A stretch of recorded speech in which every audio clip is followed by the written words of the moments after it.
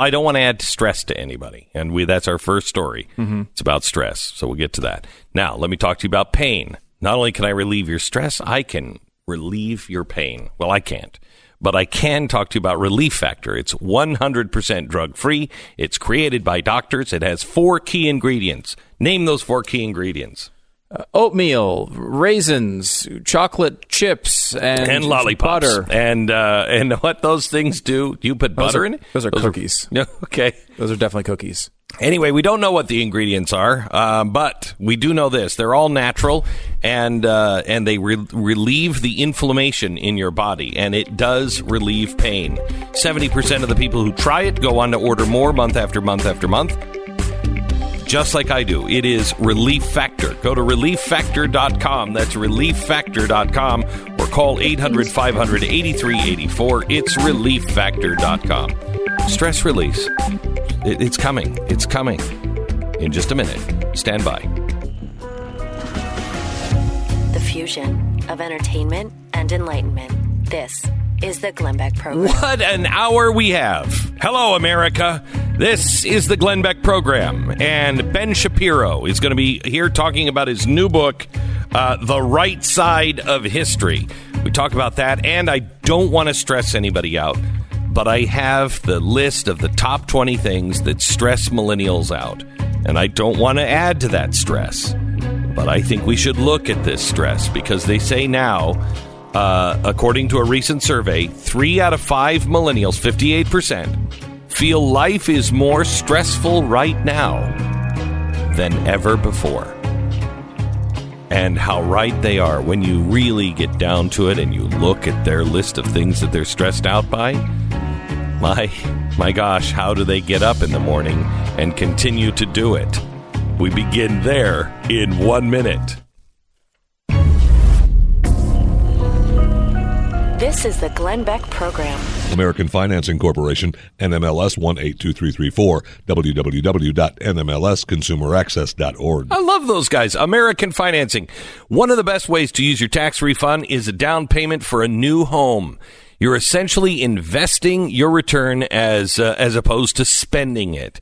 And with some help from American Finance, the salary-based mortgage consultants, you're going to have access to custom loans and assistance programs that can get you into a home for much less. So stop renting and become a homeowner in 2019. I will tell you this. Rent was up 5% nationally just in the last few months. It is going to go through the roof if you have an opportunity to rent things and not be a renter.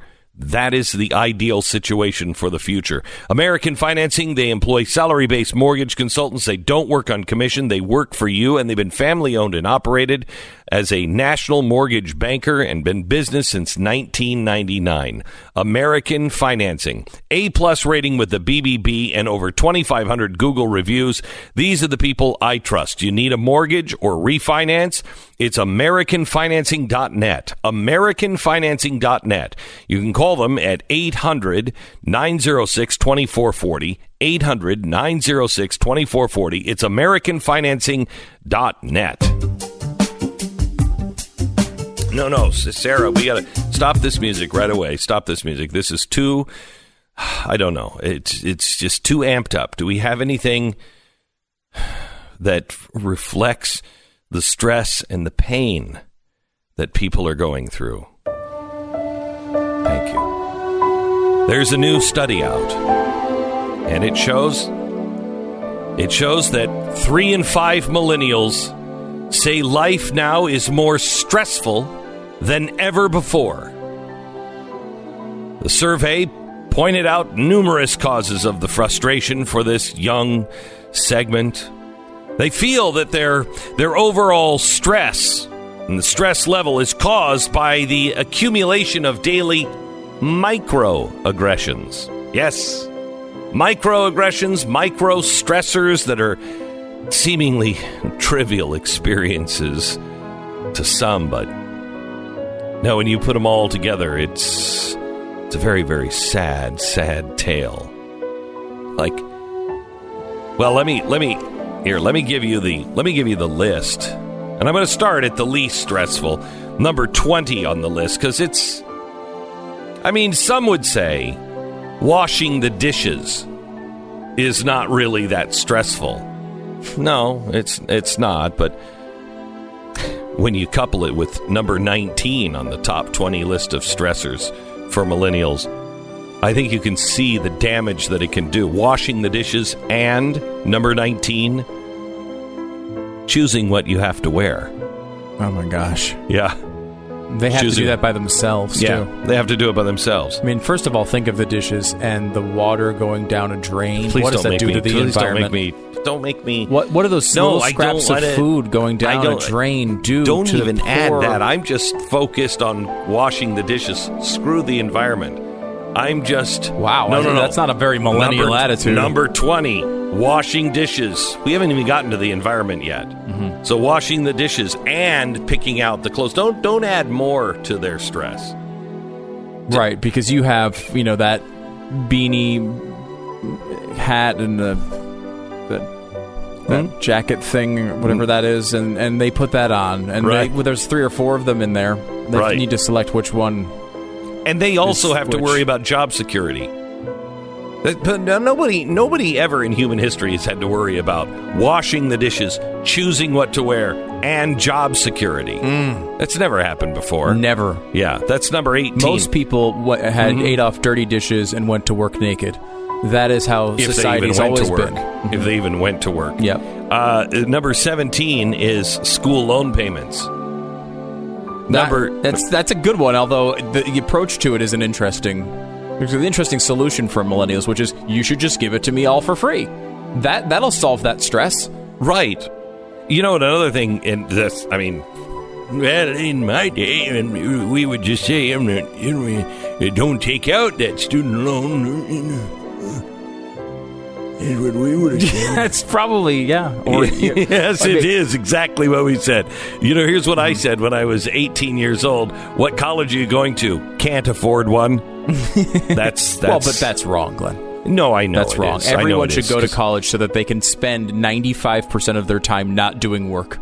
That's a guaranteed right to all humans. I mean, if you don't go to college, take it from me, kids, you're going to live under a bridge. You're never going to amount to anything. You'll just disappear into the darkness. Anybody if you don't go to college, there's no way in America to make it. No way. No, definitely not. No way. Number 16 of the list of millennial stressors is check engine light comes on. Number 15 is credit card bills. Number 14 is phone screen breaking. Oh, that's a huge one. Number 13 is job interviews. Number 12 is paying the bills. Number 11, now we're not in the top 10 yet. Number 11, most stressful thing that millennials have to deal with. They say, and I want to quote, 58% say life is more stressful now than ever before. So number 11 is losing and misplacing keys. Number 10, forgetting the phone charger. Number 9, credit card fraud. Number 8, forgetting passwords. Number 7, most stressful thing in a millennial life, phone battery dying. Every one of these things there's already a technological solution for like all of these. Right? No. You are not. Really? You just said you're adding more stress to these poor souls. Have extra batteries. They're easy. They have cases that have batteries in them. Whatever. Detectors that. Yeah, but is there a solution for number 6, slow Wi-Fi? Well, yeah. Number 5, arriving late to work. Number 4, stressor on millennials. Number 4, losing phone. Yeah, where's your technology there? They have a lot of solutions for that. No. I find my iPhone, yeah, right? Yeah, like it's actually built into the software. Number 3, commute and delays in traffic. Number 2, stressor is arguing with partner.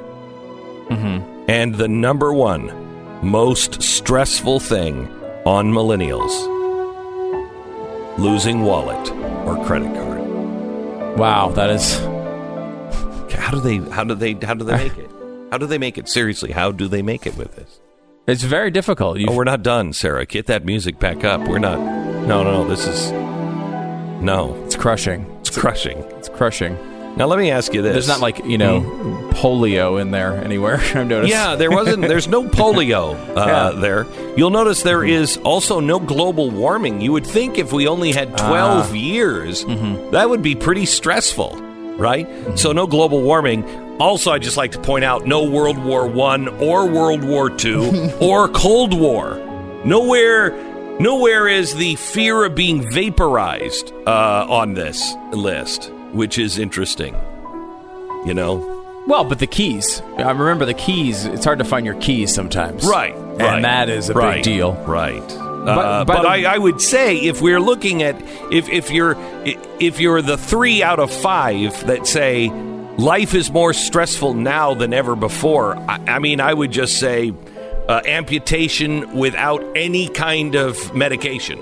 That might be a life without antibiotics. Might be one.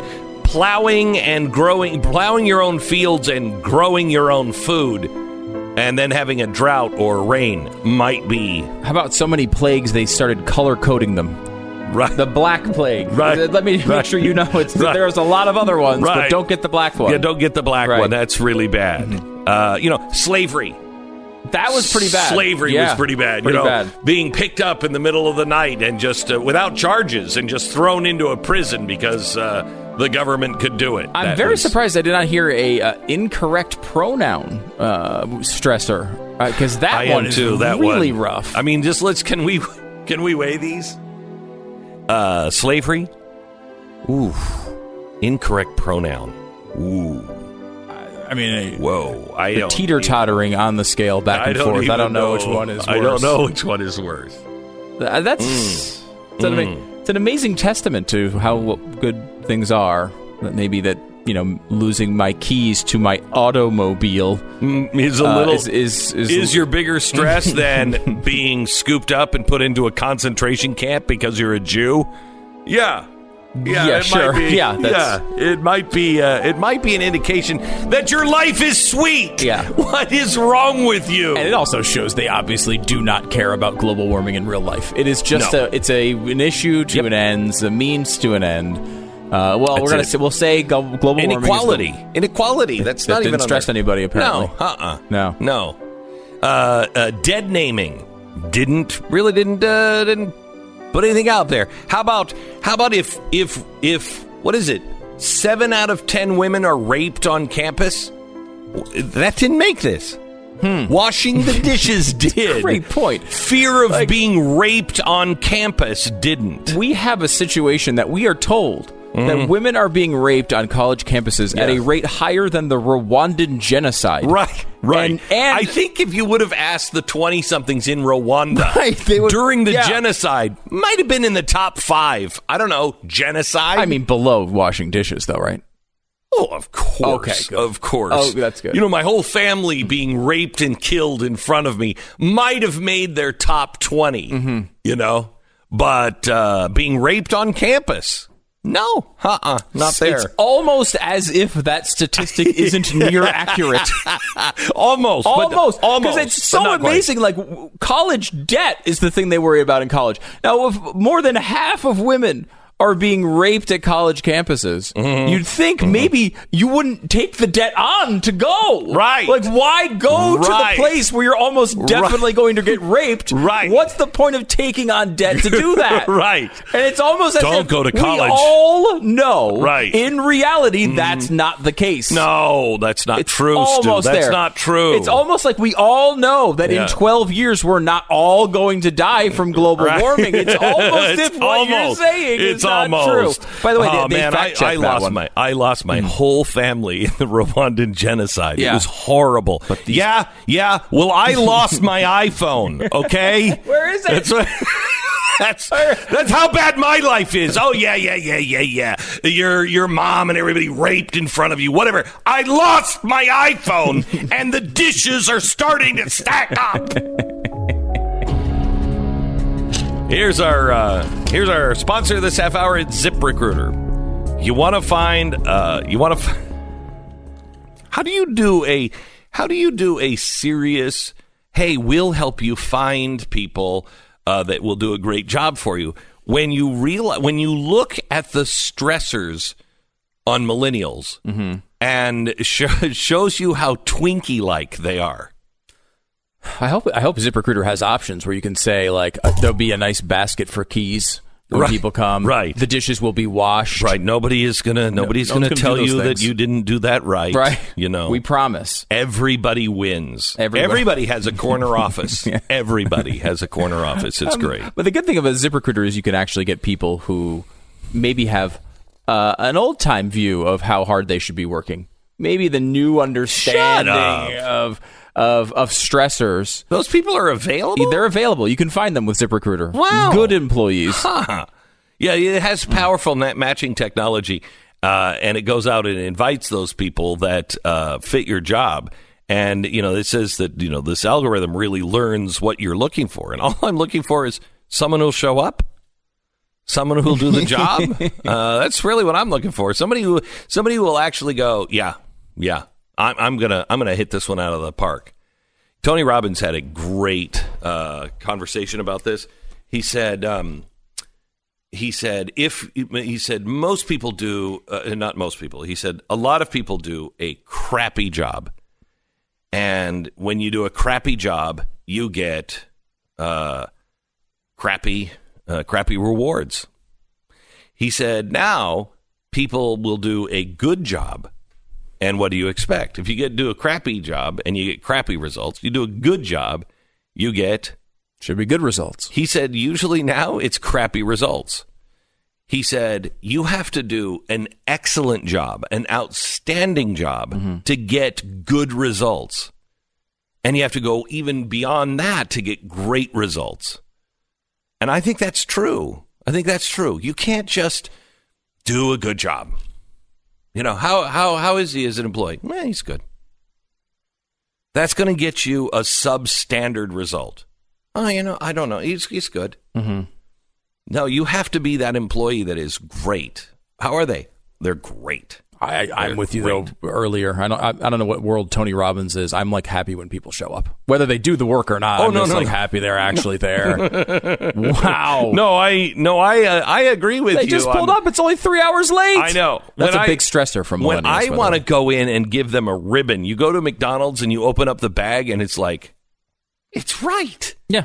It's right. You want to go in and have a celebrate. You want confetti to be, blown into the store. Hey, bing, bing, bing, bing, bing. We got one right. All right. Anyway, ZipRecruiter can help you find those people that you'll feel like you need a confetti gun all day. ZipRecruiter will help you find the right people. Try it for free at this exclusive web address. It's ZipRecruiter.com/Beck. That's ZipRecruiter.com/BECK. ZipRecruiter, the smartest way to hire. 10 seconds, station ID.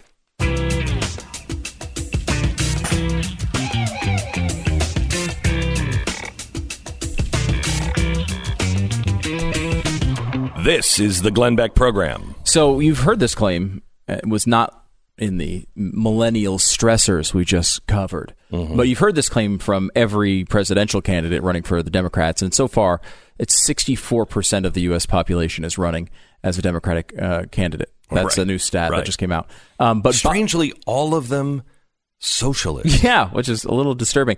Bob Frank O'Rourke, you're familiar with this guy? Yeah. He is he's an Irish guy from Texas who kind of wants you to think he's Hispanic. Ah, you mean Beto? Yes. So Beto said the other day, and you've heard this from Alexandria Ocasio-Cortez as well, this is our final chance. The scientists are absolutely unanimous on this. We have no more than 12 years to take incredibly bold action on this climate crisis. He said that in Iowa. So the AP decided to actually fact-check this, because this has been an interesting refrain. I mean, Ocasio-Cortez has been saying it like crazy. It's become a Democratic talking point, 12 years. Why 12 years? Mm-hmm. Like, they always say it's about a decade in the future is our last chance. Mm-hmm. And you're supposed to forget that a decade ago, they told us a decade in the future is our last chance. Mm-hmm. So this one is 12 years. Why is it 12 years? Well, it's supposedly based on the UN IPCC, the Intergovernmental Panel on Climate Change, and they use 2030 as a benchmark for the Paris Agreement. Okay, remember this Paris Agreement that the U.S. pulled out of. Now, first of all, now it's 11 years, right? We're already in 2019. Right. But what is the truth behind this? They actually decided to ask the facts, according to the AP, quote, there is no scientific consensus, much less unanimity. I can never say that word. Unanimity. Whatever that, yeah, unanimity. Yes, that's it. That the planet only has 12 years to fix the problem. Glad to clear this up, end quote, says James Skay, co-chairman of the report and professor of sustainable energy at Imperial College London. He told the Associated Press, the panel, quote, did not say we have 12 years left to save the world, end quote. I mean, completely wrong. These guys are out there telling us that there's scientific consensus, and almost 100% of scientists are saying it. Not near unanimity, but 100% of scientists are saying it. And yet, the people who actually did the report that are very alarmist on the climate, by the way, they're not saying there's not a problem. This is the climate report people who have been like, the sky is falling, the sky is falling. These are the people that scare Al Gore when they're talking about the climate. And they say, no, the 12 years thing, we don't know where that came from. We're glad to clear it up. No. Period. I mean, we did not say we have 12 years to save the world, end quote. It can't be any clearer than this. And they still are trotting it out all over the place. It'll be interesting if this finally puts this to rest. I doubt it. No. Because it's got nothing to do with the climate. It's got nothing to do with that. That's why you're stressed out about your keys. You're stressed out about the vehicle you'll say is killing the climate. You want to drive it more. Right. You tell us. You should be happy that you lost your keys. Yes. You're not killing the earth. Yeah, finally. Right. I mean, all of the things. I mean, think of almost every one of the stressors has to do with some negative effect to the climate. Right. All the technology that's using electricity, the cars that can't find the keys. Even the batteries. Even the batteries. Batteries. Yeah, they're terrible for the environment. Mm-hmm. If these were real worries, wouldn't that be dominating the list of stressors? Yeah, do you remember? You're too young to remember. I remember what it was like when we thought we were going to be vaporized. Okay? Mm-hmm. When we thought it was easy for someone in Russia to launch missiles and we would respond. I remember that fear. Everybody talked about it. You're listening to Glenn Beck. All right, let me tell you about our sponsor. It's Simply Safe. Simply Safe will protect your home with 24/7, no hidden fees or contract security. This is really the future. They are the fastest growing home security company in the U.S., now protecting over 3 million people. And they were started by a young guy who was just trying to help his friend in rental apartments. Now they are completely changing the entire industry, and they're exploding because they respect their customers, and they have great products. Simply Safe Home Security, an amazing company, an amazing product, and amazing service. You don't find this kind of success story anymore because a lot of times people just have not reinvented the things that are useful in your life today. No contracts. Go to simplysafebeck.com. Get a 10% discount right now. Free shipping, free returns. simplysafebeck.com. And go to blazetv.com/Glenn. Use the promo code Glenn and save $10. Watch all the shows you know and love.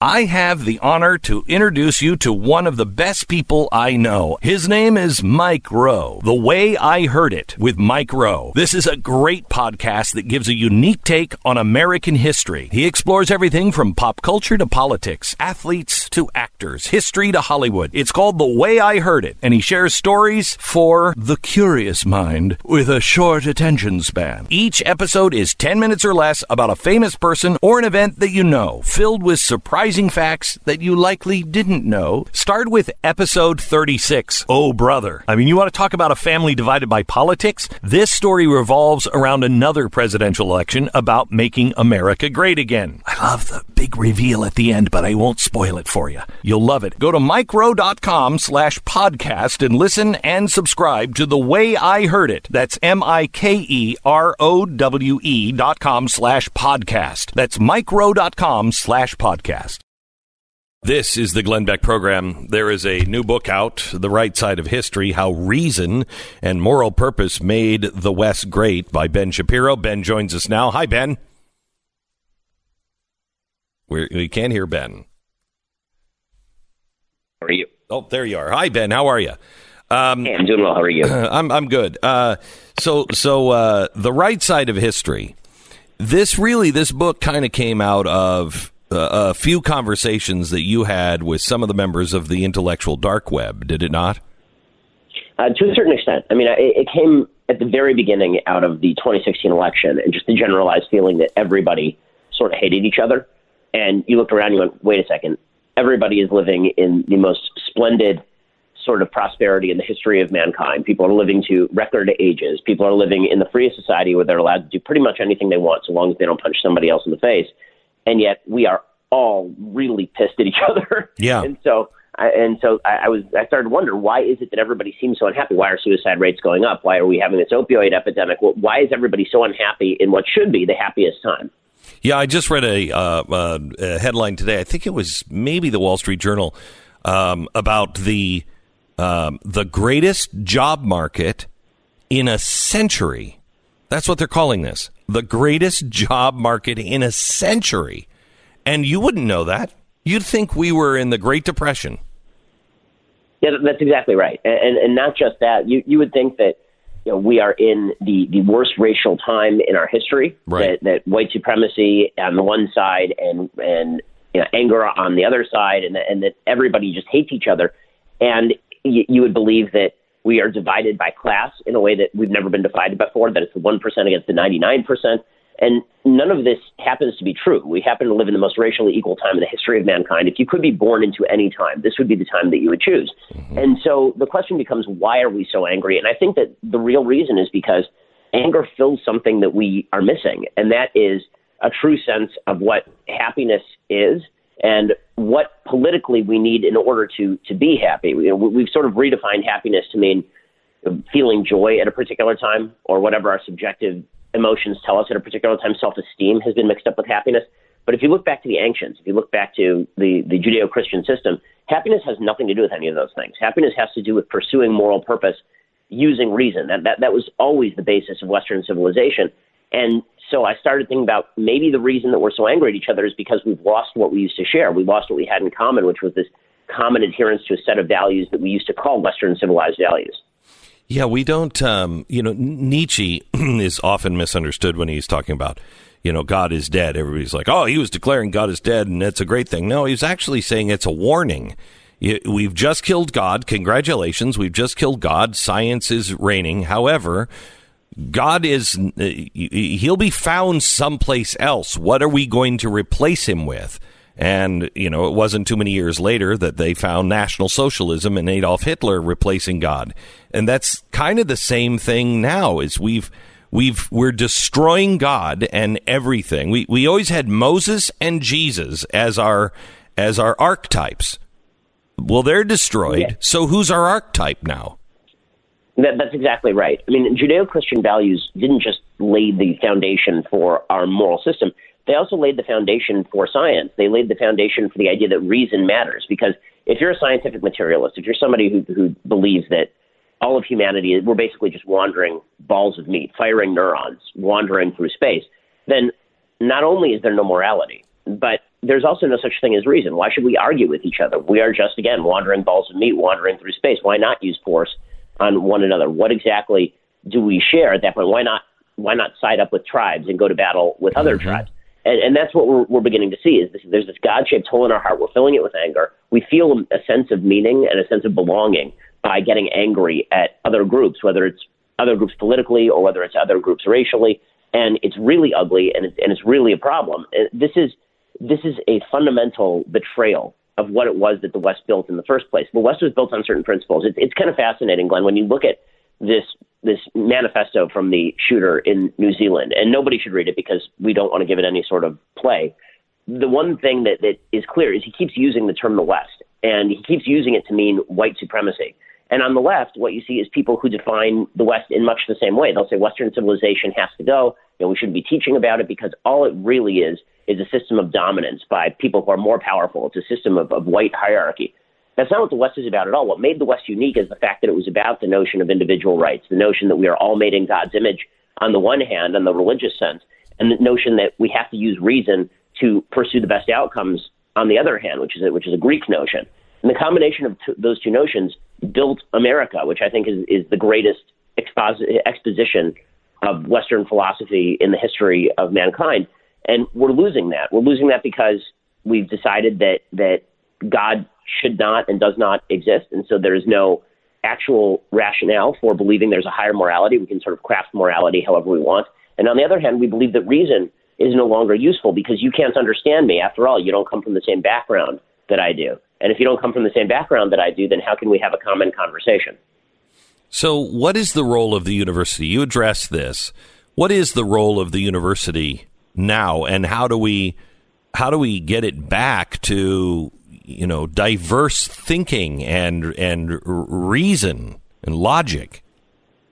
Well, I mean, I think the only way to do that is for the American people to actually demand it. As always, the responsibility lies with us. There's certainly no question that universities used to be the place where people studied Greek and Latin and actually learned the ancients in the original language and understood what were the foundational principles of the civilization. And they've become almost the reverse of that. They've been taken over by the critical studies genre, which is devoted specifically to the idea that the West is basically just a hierarchy of power that has to be torn out at its roots. This is something that was done by the Frankfurt School. It was done by post-structuralist Marxists in the university system. And it's been seen as a pseudo-sophisticated argument against Western civilization. The truth is, of course, that the universities still rest, as all of us do in the West, we're still working off the fumes of a gas tank that we emptied ourselves. So if you think of Western civilization as having these values, and that's the gas in the engine, and then we decide which way we want to steer the car, right now the car is empty because we haven't actually refilled that gas. We're just living off the fumes, but we're pretending that we're moving as of our own momentum.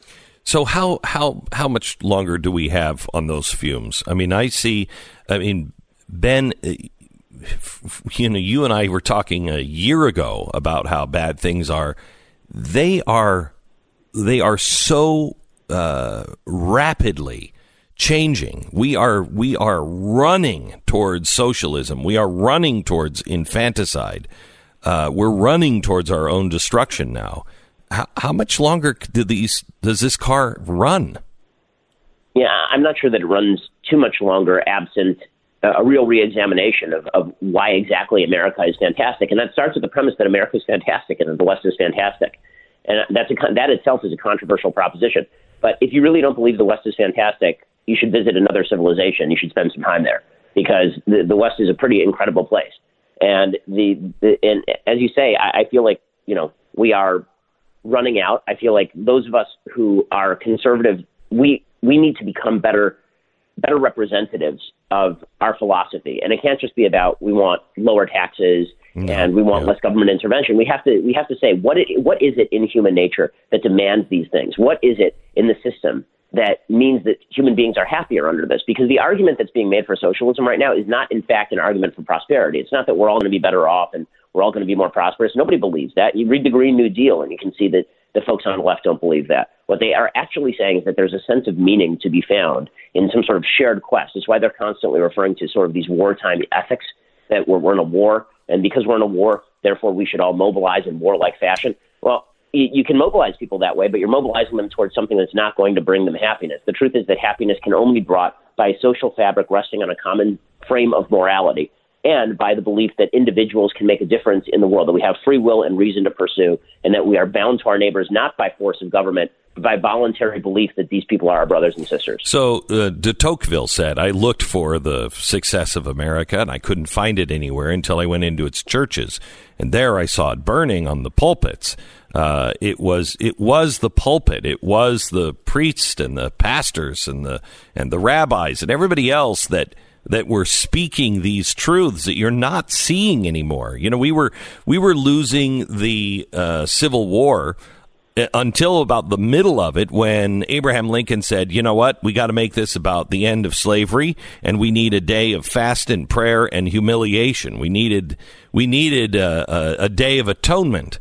We didn't lose. I think we only lost one more battle after that day. We lost everything before it and only one battle after.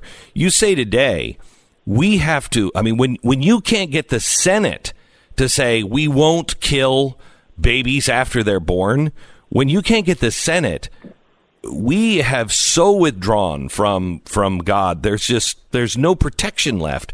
You talk to people and say, hey, we should probably turn around and say, hey, forgive us for everything that we've done, and can you help heal us?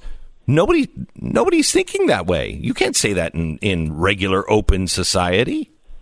No, well, I mean, we've become a very secular society, and here's the thing: the argument of the book isn't that you have to be a religious person to be a good person. I know you don't believe that either, Glenn. Right. But what you do have to do is you have to make certain assumptions about human nature that I think are religious in nature. And if you don't make those assumptions, and if you try to rip away the undergirding for those assumptions in the religious belief system, you're really hurting everybody else. And you see this for a lot of folks who live on the coast who still have sort of an ersatz social fabric created by country clubs or by college or by social groups, and they live very conservative lifestyles. And this is a point that Charles Murray has made. And at the same time, they're ripping on churches. They're suggesting that Judeo-Christian values are bad. Well, what do they think is holding up the value system that maintains the country in the rest of the country outside of L.A. and New York? It really is. It's not a tenant at Yale, guys. Yeah, it's the argument that Ben Franklin made to Thomas Paine, where he's like, you grew up in the system created by these people. You have a liberty because of that, and you're enjoying those fruits that are allowing you to tear it apart. But it's a suicidal task that you're on. It's the difference between the French Revolution and the American Revolution. Paine, of course, was a huge fan of the French Revolution, and Edmund Burke, of course, was not. And Paine's basic argument was that we need to get rid of religion. Religion is what has stood in the way of human progress. And the Burkean argument is, wait a second, it's religion that has stood behind human progress. That doesn't mean that Judeo-Christianity has always been free and wonderful, or that it's always been interpreted properly in accordance with freedom. But this value system, the Enlightenment, these values that I hold the same that Sam Harris, a militant atheist, holds, those values didn't come out of nowhere. They didn't spring into being in 1760 for no reason at all, in one place, in one time, in one segment of history. They sprang into being because there are foundations to that. That was the third story. That was the third story of the philosophy. The foundations were laid at Athens and they were laid at Sinai, and ignoring all of that and deriding all of that in favor of tribalism and subjectivism, it's tearing the country apart. So we need to get back to our roots, because the truth is we still do have more in common than we have apart. As Lincoln said, we still are brothers rather than enemies. But the moment that we lose what made us brothers, then we are enemies.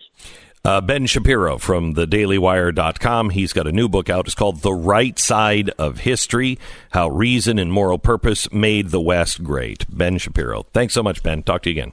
Hey. You bet. All right, let me tell you about our sponsor this half hour. It's realestateagentsitrust.com. We've been reading about the exodus of Americans from heavily taxed areas of our country to the states that embrace personal freedom and small government and lower taxes. If you're thinking about voting with your feet, I invite you to go to realestateagentsitrust.com. I caution, leave any politics behind that caused the mess you're currently experiencing. Leave all that stuff behind in your own city or in your last state if you move to a free state. There's a reason you're moving away from that crap, and it's politics. Anyway, Real Estate Agents I Trust, we have a great agent where you currently live or where you want to live that will help you sell your home quickly and for top dollar, and then you can get somebody in another state through Real Estate Agents I Trust that is going to be the right agent to help you find the right place to live. It's realestateagentsitrust.com. That's realestateagentsitrust.com. Welcome to the program. So glad that you are here. We're going to talk a little bit about Venezuela and the Cuban doctors who are now in Venezuela going, wow, this kind of sucks. when you can't get the Cuban doctors on board, you got a serious issue. We're going to talk about that. Also, the movie Breakthrough. If you haven't seen the trailer of this, it looks fantastic. Have you seen the trailer? Yeah, I can't remember what movie I was seeing, but they showed the trailer of it, and it looks like one of those movies that has like a good message, and it's uplifting and but it's not religious, sappy. but it doesn't feel like one of those awful Christian-y movies. Yeah. So this movie is about a kid that goes out and he goes and plays on the ice. And he falls through the ice, and I don't remember how long he's under the ice. It's way longer than you should be alive. I know that. Yeah. Like 20 minutes or something. Crazy. Yeah, like something that. crazy. And they don't think he's going to survive. And through a series of miracles, he does. He, the guy, not the actor, the actual kid that fell through the ice is going to be with us today. Oh, once he walks in here, it's a total spoiler alert. Right. You know he made it. Right. Unbelievable. Well, we'll tell him not to say if he lived or died. Yeah, that's until good. the end of the interview. Keep the the drama so going. Did you live? Yeah, but yeah, I mean, it has like big name actresses and actors in it. It looks really good. Yeah, it looks really good. Sometimes we've said this before.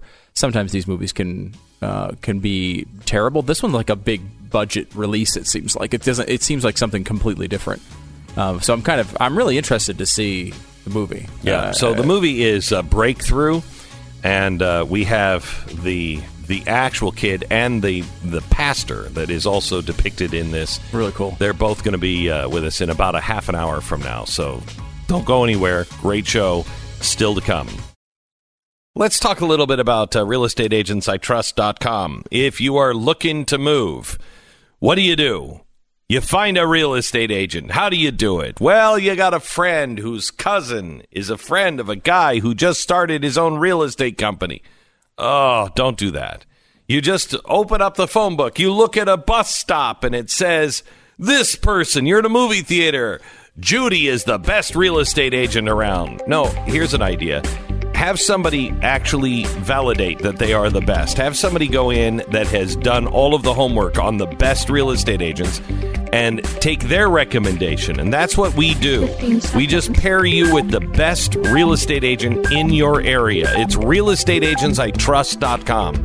If you're looking to sell your house or buy a house, it's realestateagentsitrust.com.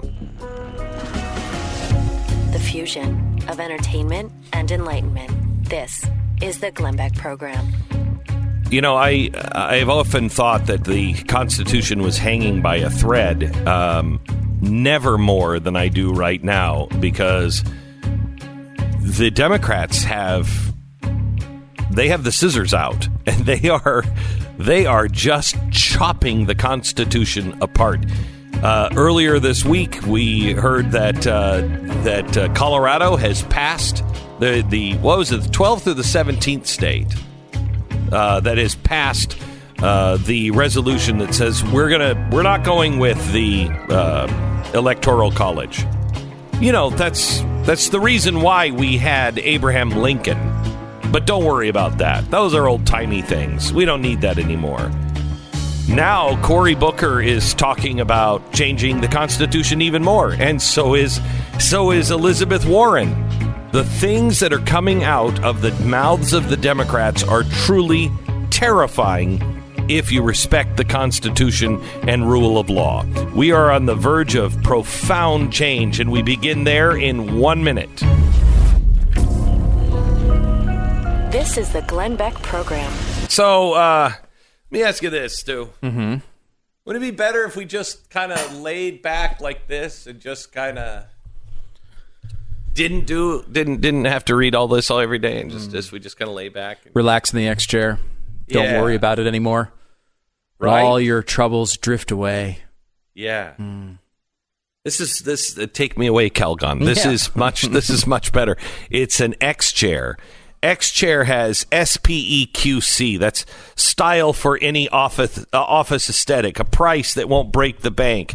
Ergonomics and technical innovations that are disrupting the industry. Quality materials in construction with a 15-year warranty. And the comfort that you have been searching for with a price that's not going to break the bank. I want you to find out all you can about the X chair. I want you to do your own homework.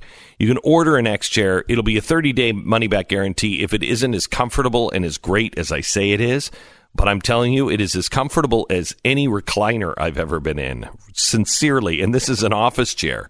It's a great chair. 844-4X-CHAIR. 844-4X-CHAIR. It's xchairbeck.com. Get $100 off right now and a free footrest when you use the promo code BECK at the letter X, chairbeck.com. 844-4X-CHAIR.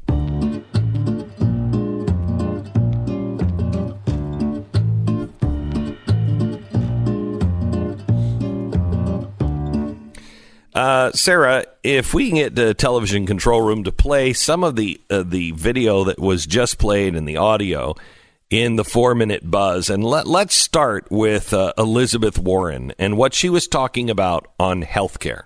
The center is about making sure that every single person in this country gets the coverage they need and that it's at a price that they can afford. We start with our values, we'll get to the right place. So theoretically, though, there could be a role for private insurance companies under President Warren. Or there could be a temporary role. Mm-hmm. Even Bernie's plan has a runway before it gets there.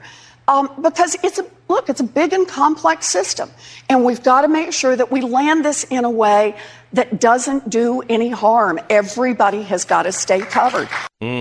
So Pocahontas is asking for a temporary role for the free market.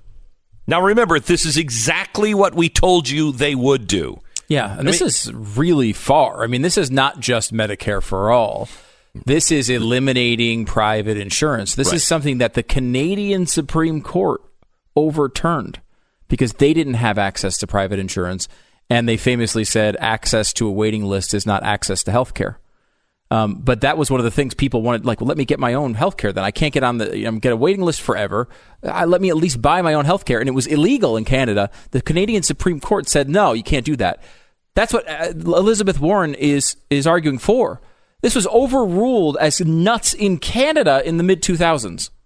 And now Elizabeth Warren and Kamala Harris has said the same thing, and Bernie Sanders is saying the same thing. This is a step beyond what we thought of Medicare for all, which was an option for people to get into Medicare. Now you're forced into it because there's no private options after a runway. So I want to just remind people, and you need to say this to your friends and neighbors who are Democrats. Say, look, let's just step back here for a second from all the rhetoric. We told you that Obamacare would not work. Okay? You got Obamacare. You had it. And the Democrats, forget about Donald Trump, the Democrats were saying that we needed to go to a single payer system, the Medicaid or Medicare for all, while Barack Obama was still in office. We told you that it wouldn't work. And we went a step further. We told you that the people that were proposing this were socialists and wanted a single-payer universal health care system without the private insurance, and that they wanted to take over the hospitals just like in England. That's what we're talking about. Now, you can listen to the people who lied to you, who said that they were never for a single-payer health care system, that Obamacare would absolutely work, and that you were going to get money back. You were going to get up to $2,000 back You were going to save that much money. Have you saved money? The answer is no. So why would you continue to listen to the people who gave you this instead of listening to the people who said, here's what's going to happen? And that's exactly what happened. Yeah. And in what world is it rational to give the same people who argued for the program they all admit now is failing, why would you give them more control now? This is what, 8 years later? Their program that they said was going to solve your healthcare ills, 8 years later, they're all standing in front of you telling you it's such a disaster, we now have to go to socialized medicine. You're going to trust them? They're the people that got you into this. They are the people who designed the system currently in effect that you're complaining about. And you want to give them, in less than a decade of rolling out their last big solution, you want to give them control for the next big solution? That's just insanity. When they lied to you, it's not just that they were wrong. Yep. They lied to you. Mm-hmm. They said they were not for these things. Mm-hmm. They said that they were not socialists. And now you can't get any of them to say that they're a capitalist. Mm-hmm. They will all say that they're socialists, but they won't say that they're a capitalist or that the free market has a system other than in transition. That's a problem. They also took an oath to the Constitution of the United States. Now, let me play Cory Booker on what he's talking about doing with the Supreme Court. I think we need to fix the Supreme Court. I think they stole the Supreme Court seat. Can we keep it at 9? Should we keep it at 9? I think I would like to start exploring a lot of options, and we should have a national conversation. Term limits for Supreme Court justices might be one thing. To give every president the ability to choose 3. We have people holding on to those seats in ways that I don't think is necessarily healthy. So I want to figure out... Age limit? Look, I think term limits might be a better way of saying that. God, Chris Matthews is terrible. Age limit! He's like, how about using a sentence? No. Age limit! Yeah. You know, what's amazing Bananas! Oreo cookies! How is this guy on television still? He's been on television since before there was television. I don't know. So you have Cory Booker. And Cory Booker is saying, well, I think we should explore all options. They're now talking about packing the court. Should there only be 9? What's the option here? Packing the court? Because the Congress decided, about 150 years ago, it should be 9. It should be 9. The last time they tried to pack the court, which just means, we're going to have 12, or we're going to put enough in there so we have our side has control. It's packing the court.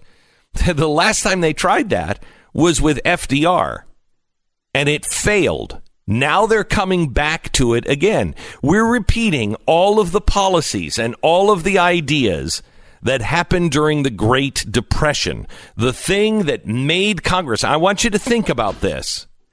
We all look at, or we're taught that FDR was one of the greatest presidents ever, right? Well, he's also the president that put the Japanese, an entire race of people, in internment camps. He also almost single-handedly destroyed the capitalist system. If it wasn't for World War II, he would have destroyed us. To the point to where we got out of the war, and the slogan for the Republicans was, have you had enough yet? Because in 1946, they were still in the same position that they were in 1933. And by the way, the overwhelming answer to the question, have you had enough yet, was yes. That's why they amended the Constitution, so that couldn't happen again. Exactly right. So we all remember him because we're taught that he was so great. How could the country pass so quickly a resolution that says that can never happen with a presidency ever again? They were so afraid of totalitarianism that they knew if we don't fix this now, we will go to a totalitarian state. So now what are they doing? They're talking about packing the Supreme Court, which would make it a totalitarian state. They love the power of the executive branch. I didn't like it with Obama. I don't like it with Donald Trump. They love the power of the executive branch. They're now talking about taking away the Electoral College. The Electoral College makes it a totalitarian country. It was there for a reason. Wait, the Electoral College? Getting rid of it. Getting rid of it leads to a totalitarian society where the big cities and the biggest states control how everyone else lives. I'm sorry, this is a very big country. New York should not tell Texas how to live. Texas should not be able to tell, Wyoming or Rhode Island how to live. And I think, honestly, the issue with the national popular vote is a little different than that in some ways, in that it's really just going to be cities telling rural areas where I don't even think it's going to be Austin, Texas telling, some rural area of Texas what to do. Because why would you ever campaign in any place other than a city? If you're going for the maximum amount of votes, all they'll do is go to the cities all the time and pass. And the states. Well, yeah, I think states too, wherever the largest group of people are. You're not going to Iowa. No, you're not going to Iowa. No, you're going to go to Ohio. Mm-hmm. You'll go to Texas, to California, New York, and Florida. And to the cities you'll go to. You'll pass. Everybody will be trying to pass policies that do things for cities, because they will be trying to please large groups of population rather than going to the entire state in all of their interests. There's no reason to go to the entire state. They're not even states at that point. We don't even have states. You won't even as far as the national we are discussion 5 or 8 seats away here in the House, here in Texas, in our legislature. We're under 10 seats away from losing control to the Democrats. People don't have any idea how much money has been spent here in Texas. They're trying to flip Texas blue. Oh, and how bad 2018 really was. I mean, it was worse than advertised, especially when you go to the lower levels. I mean, the Senate was the only thing that was positive, and that was almost exclusively structural. I mean, the Republicans had a real structural advantage going into 2018, so they were able to pick up a seat or two. But the House was a disaster. And below that, it was really, really bad as well. State houses. I mean, you lose Texas and we've lost the country with the Electoral College. You lose Texas and it's over. Republicans will never win a national. Never again. You say never. These things do change. I mean, Ronald Reagan won California, right? I mean, these things do change over time. But I mean, it's going to be really freaking hard. I don't know what your path is if you start losing Texas. So now we have this. I want to show you another guy, Andrew Yang, and what he is. His policies are. He's running for president, and he's getting a lot of millennial voters. They're calling him the Ross Perot of this election. Wait until you hear some of his policies. First, let me tell you about Blinds.com. Blinds.com. Blinds are energy efficient. They create an extra layer of insulation, which reduces unwanted heat in the summer. It helps reduce the energy costs. I know if you're in Texas, the blinds are a huge deal. I mean, you save so much money if you live in a hot climate where the sun is beating down on your house, and you can save the money on the air conditioning. You make your house much more energy efficient, and it also looks a lot nicer. Yeah, and in Seattle, you can, you need blinds just not see the rain and the guy taking a crap in the front yard. You get to forget where you are. Yeah, you can close the blinds and forget where you are. Right. So there's many reasons to get blind shade shutters or drapes. They're celebrating now 23 years at Blinds.com. They are the online retailer, the number one online retailer since 1996, when the internet was so slow. They had to get everything right the first time. So they've made it easy, affordable, fast, and you can change the feel of every room in your home. Celebrate their anniversary with savings at Blinds.com. Go there right now through the 19th of this month, and you'll get up to 45% off, plus an additional 5% off. Already great site-wide savings with a promo code BECK. It's Blinds.com, promo code Beck. Get up to 45% off, plus an additional 5% on top of that, only at Blinds.com, promo code BECK. We pause for 10 seconds, station ID.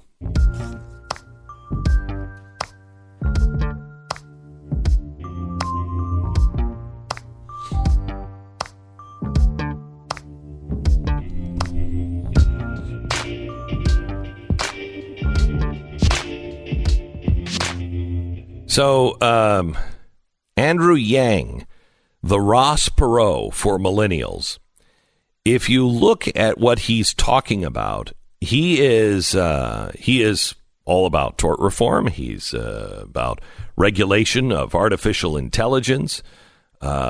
He supports universal health care, reform of the student loan industry, implementation of a postal banking system.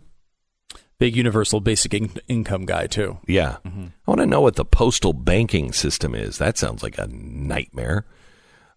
He also wants the rich to pay their fair share, and he says the only way to do that is to impose a VAT tax, which is a nightmare. He thinks that we need to have a news and information ombudsman, a Don't laugh at this. I'm already laughing at it. This is a news czar. Just because everybody hates it when Donald Trump says, maybe we should check and the government should fine people. And loosen the libel laws. Well, right. That's this guy wants a news czar. So the left's problem was with Trump's proposal is it didn't go far enough to control the news. Listen to this. So this is a news and information ombudsman. An imperial fact checker. You know it's good whenever you have imperial in it. An imperial fact checker who would award media liars heavy fines instead of just Pinocchios. Yeah, Russia just passed a law just like this. Yeah, they did. That's really good. It was really good. Basically, what they did is if the state said that you said something incorrect about them, then you get arrested or fined. And if they went a little further, they said also if you insult the state. But if you insult the state or say something factually inaccurate, well, then you get fined. And that's a great proposal. Well, they went a little farther than that. It wasn't just the state. You had to insult, Vlad, the Impaler. And as long as like you'd be arrested for that. Yeah. For saying he was Vlad the Impaler. Yeah, right. I would be. Mm-hmm. I would be. So if you say anything about Putin that he finds unflattering, you're also arrested. Yeah. So. But you think that's going to be any different with this proposal? When when Andrew Yang is president and someone says, you know what rhymes with Yang, and they make a joke, what's gonna happen? Slang. Yes, slang. Yeah. All right. That's exactly what's one thing that rhymes with Yang. I didn't want to say it because I thought I might get arrested. But yes, Tang. Keep going.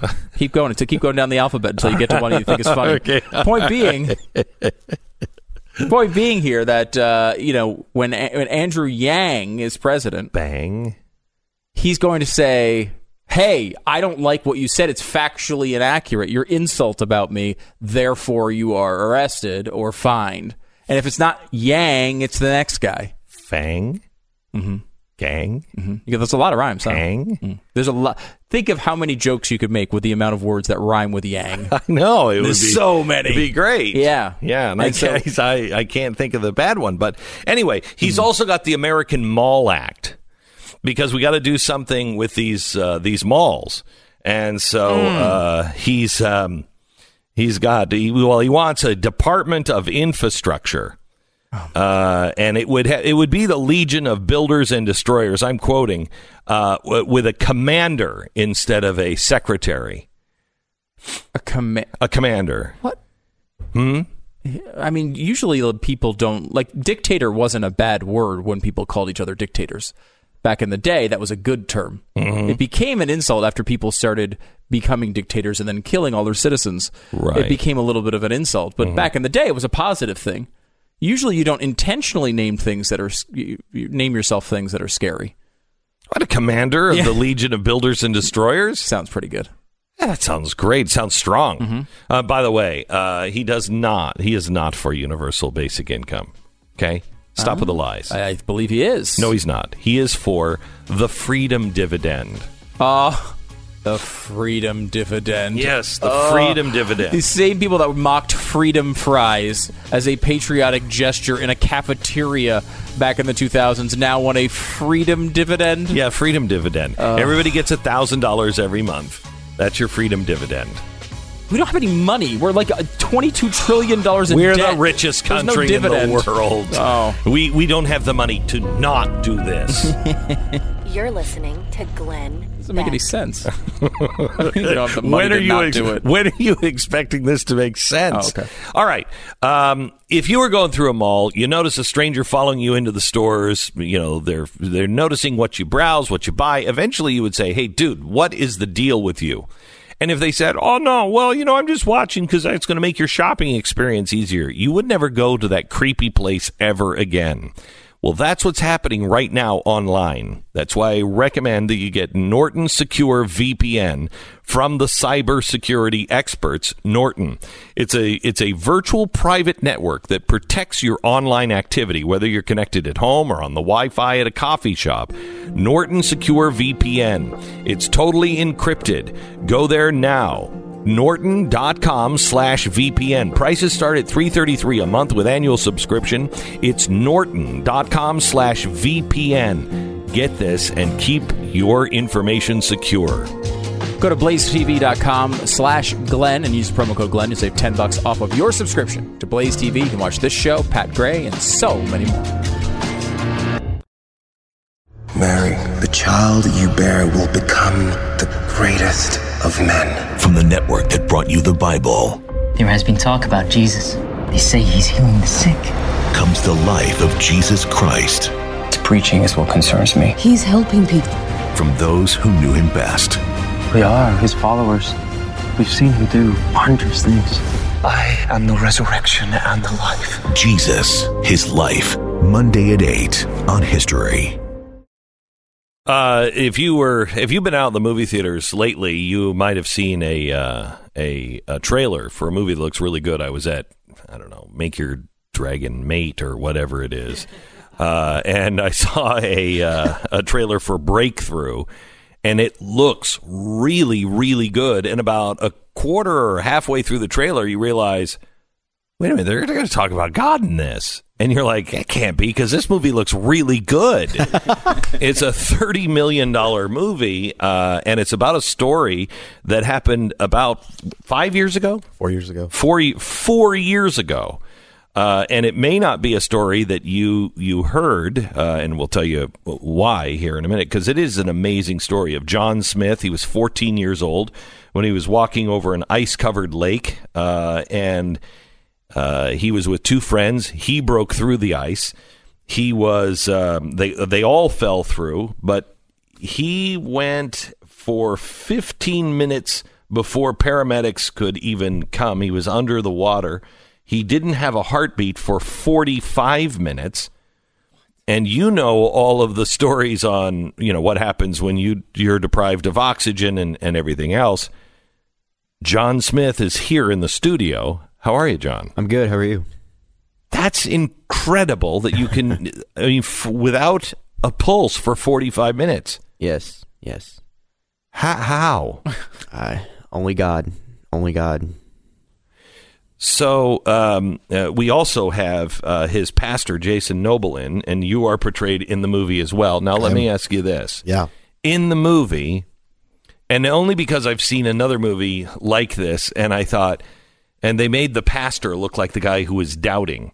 Yeah. Are you a doubting Thomas in this? No way. No way. Not at all. I mean, after the first night, after John was in the hospital, I walked out to Joyce. We had some incredible miracles happen in the room. And I walked out to Joyce because not only was he without a pulse for an hour, it was over an hour without a pulse. When Joyce walked in the room and prayed, Holy Spirit, bring my son back to life. He came back to life, but the doctor said he was so brain dead. Every organ in catastrophic failure, 1% chance he would make it if he made it overnight. They were planning organ transplants. I mean, so it wasn't just, hey, I mean, we took a group of pastors and we started to pray like crazy. And so I walked out that evening after just a series of miracles. We talk about it in the book, Breakthrough. Walked out and said, Joyce, he's walking out of the hospital. And one of the most iconic pictures in the story is after all of the prayer and miracles, he walks out of the hospital 16 days later, completely healed. Him and I are walking out of the hospital together. Are there any side effects from this? No. None. I was back playing basketball about 2-3 months later. Yeah. He was totally cleared 40 days after. That's incredible. Do you remember being on the ice? Do you remember this actually happening? Yes, I remember, like what the ice kind of breaking. I remember that. And, the screams, fighting, you call 911. I don't want to die, call 911. And then, the water, the water line, seeing above and below how dirty and brown and green and murky that water was. It was like getting in a fight with a tiger, the ice just piercing your skin. I still have scars to this day. So I do remember a very, very good chunk of it. We also prayed that he wouldn't remember because it was so traumatic. And so that's one thing he talks about when he was, because people always ask us, did you go to heaven and, whatever. And we had prayed that he wouldn't remember it because it was so traumatic. I have the 911 calls on my laptop. And I can barely listen to them. They're just so intense. And we felt like what God said is, it's not about one person experiencing me. It's about every person that comes in contact with this story experiencing me. And so that's why we feel like God did it that way. So how long were you underwater? I was underwater for 15 minutes and without a pulse for additional 45. So a little over an hour without a pulse. And so you're there, and in the movie, at least, the fireman that is responding, yes, he goes underneath the water, and he can't find you. Mm-hmm. And then he says later in the movie that he heard a voice say, "Go back down one more time." Is that true? Yes. Tell me about him. Tell me about what happened. So his name is Tommy Shine. He's part of the Wentzville Fire Department back home in St. Louis, Missouri. And, they took, he got the call, and they said when he got the call, he sprinted as soon as the truck stopped. Like, the truck hadn't even stopped, and he was running to the scene. And he gets out in the water, and he has a pike pole, which a pike pole is a long pole with a big hook at the end, used to tear drywall down in a fire. And by now, I'd been underwater for like 3 minutes. So it's crucial now. He's timing it. It's do or die. They actually called the dive team in if he couldn't have found me, because I was laying on a cliff. I was on a rocky bottom that was 10 feet deep. If I would have went a little bit, maybe an inch over, I would have fallen into where it was 20, to 25 feet deep with a muddy bottom. So I'm right on the edge of, this cliff. And so he gets in the water and he's looking for me, and he has this pike pole, and it's do or die. And he hears a voice, and in the movie it says go back, but what he's told us is go 2 feet to the left. And he does. He's checking, he just sticks it down. He's like, I got to do something. So he sticks it down. He's like, it could be a tire, it could be my boot, but he realizes it can't be his boot because it's too deep. So he pulls something up. He knows it's heavy, but he doesn't know what it is, and it's me. He found me. Jeez. Right at the last minute. Literally incredible. 1 minute from there, they would have sent in divers. It was literally within just a moment because they were ready to give up. You said when you came in that this movie, it doesn't even cover half of it. Oh yeah, this is just. The thing we talk about is if it really told the whole story, it'd probably be longer than the Titanic. It would be a very long movie. It was one miracle after another that God just set up. It was incredible to watch it play out. Incredible. And, I think for me and for John and Joyce and all of us, we just want to encourage people that God still does the impossible. And we've seen it play out. And that's a good segue to, you had mentioned this off the air, and I didn't realize the timing was the same, but this happened in the St. Louis area in the middle of essentially the Michael Brown Ferguson stuff. Yeah. Yes. This is a time where this city is completely torn apart. 100%. We'd only lived there for 3 months, too. I'd only been their pastor for 3 months. Wow. And so we moved from Washington State and walk into this situation in St. Louis, and we're going like, oh my goodness. The place was it was crazy. And so to see God just do this for John, and it captivated the local media, it captivated the story, just reached out and touched the city. The city came together. Yeah, it's amazing to see how through all that chaos that St. Louis was coming together as well, behind the scenes, as a team and as a community, to pray for me and to stand by me and my family. It's kind of amazing, where in Washington State are you from? Kind of all over. I was pastoring in Port Angeles, right outside of Seattle. Okay, yeah.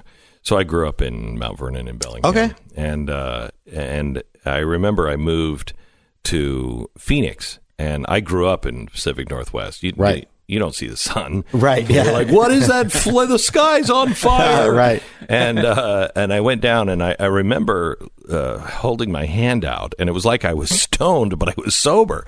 And I was holding the hand out, and I was watching the shadows and how sharp they were. Because, in Seattle, you don't see that. There's no real shadow.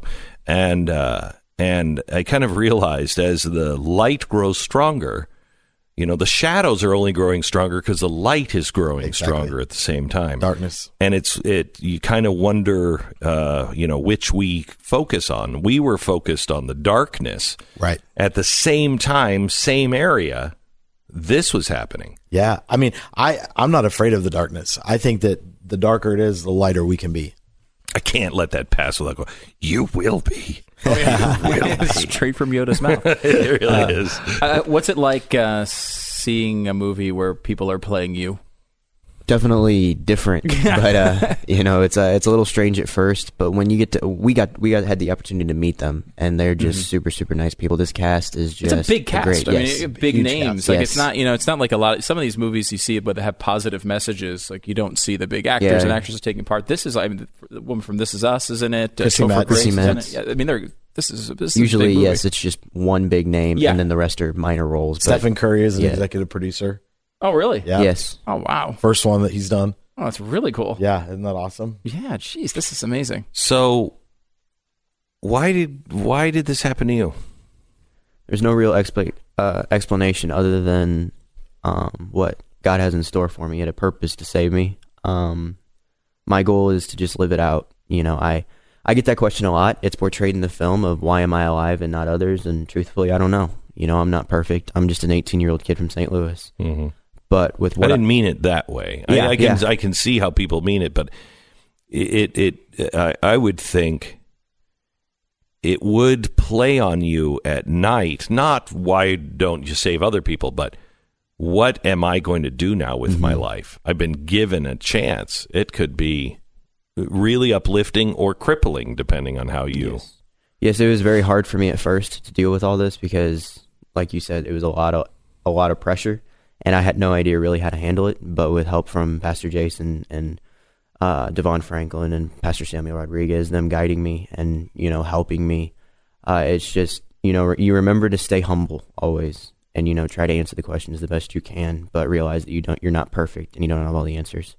Pastor, I mean, theologically, is it okay for him to just sit home and eat Cheetos one night? I mean, doesn't he have to do something important every minute of every day? Well, I mean, he is 18. And so, I mean, I think we all feel very strongly that God's given us this message to share with the world. I mean, we wrote the book. We did a movie. My book just released today where it has all the teaching lessons for people that are walking through breakthrough. Oh, very cool. And so it's called Breakthrough to Your Miracle. But the thing that I think is so important is one of the things that is a key in this is John actually was adopted from Guatemala when he was 5 months old. So his parents adopted him. And as he was walking through this struggle after the fact, it was like, man, why didn't my mom want me? And the whole adoption piece was a big thing that he walked through 2 years after the miracle. And so I think we definitely, one of the things we told God in the hospital when this was playing out is we will shout this from the mountaintop. And Joyce would tell you that. Joyce is an incredible woman, mama bear, who, I mean, is just fierce. I mean, when she walks into the room, it just, the atmosphere changes. And,